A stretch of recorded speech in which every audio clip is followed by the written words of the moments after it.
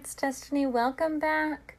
Today we are continuing on with Chapter 10 of Bella and the Wandering House by Meg McKinley. Bella stood by the window, looking out at a dam. In the moonlight, the surface of the water was dark and still. Water, lakes, dams, a swimming pool, the river. How had she not seen it before?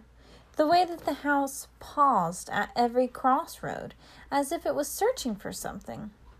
A girl needs the ocean, Granddad had always said. But wasn't that what a boat needed too? Marianne. Bella reached out and traced the curve of the letters with her fingertip. I know what you want, she said. I'll get you there. The street directory lay on the floor nearby, but she didn't pick it up. It was no good to her all the way out here, beyond the limit of the maps. Luckily, she had something better. She tilted her head and looked up at the ceiling, at the tiny, luminous points dotted across it. Then she turned back to the window, gazing out and up. You didn't need a road map on a boat. All you needed were the stars.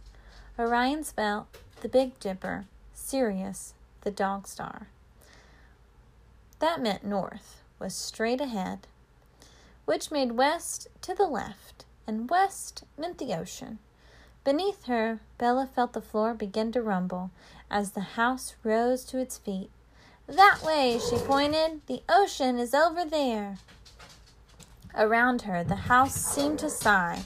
It took one tentative step and then another. That's right, Bella said. She stopped. The house was turning. It swung to the right, shivering like it was shaking something off. Then it continued straight on. No, she said. This is north. See? That's Sirius. That means the ocean is this way. Please, I know what you want.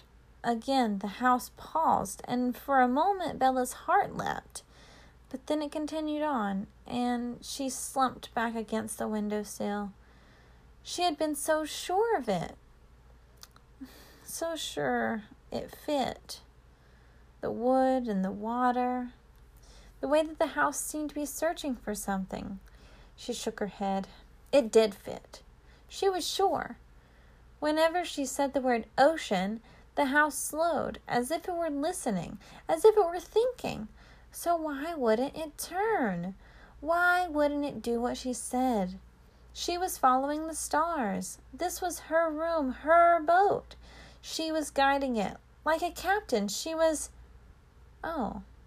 She jumped back from the window and hurried to the pegs by the door.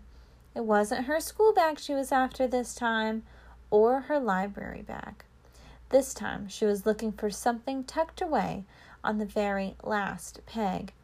Beneath an umbrella, 2 beach hats and a winter scarf, something Mom had told her 100 times to put away in a drawer because it was a silly thing to have hanging there, taking up space for no reason.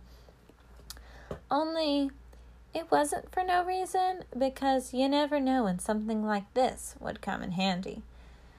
It was a kind of beach hat, Bella supposed, only not like the others.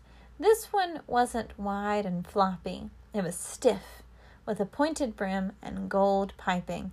She slipped it onto her head. It was a perfect fit. She walked back to the window and climbed up on the sill, curving her back against the wood. Then she spoke again, her voice ringing out, clear and strong. I am the captain of this boat, she said, and our course is west. That way. And no sooner had she spoken than the house stopped in its tracks. The floor rippled beneath Bella as the house seemed to nod. Then it turned, swinging smoothly to the left. There was no road, but it didn't hesitate. It set off across the rolling hills and bushland, picking up speed with every footfall as it strode westward into the night. All right, come back tomorrow for Chapter 11 to see if her house makes it to the ocean. I hope you have a great day. Thanks for listening. Bye. Hi, I just wanted to let you know that I created a Gmail account so that you could send me emails. I would love to hear where you're listening from. Anything that you would like to tell me, I'm open to reading your emails about it. And also, if you have any book recommendations, I would love to hear them. I'm going to let you know what it is right now. Are you ready? It's the title of the podcast, Beloved Children's Books at gmail.com. Again, Beloved Children's Books at gmail.com. I hope to hear from you soon.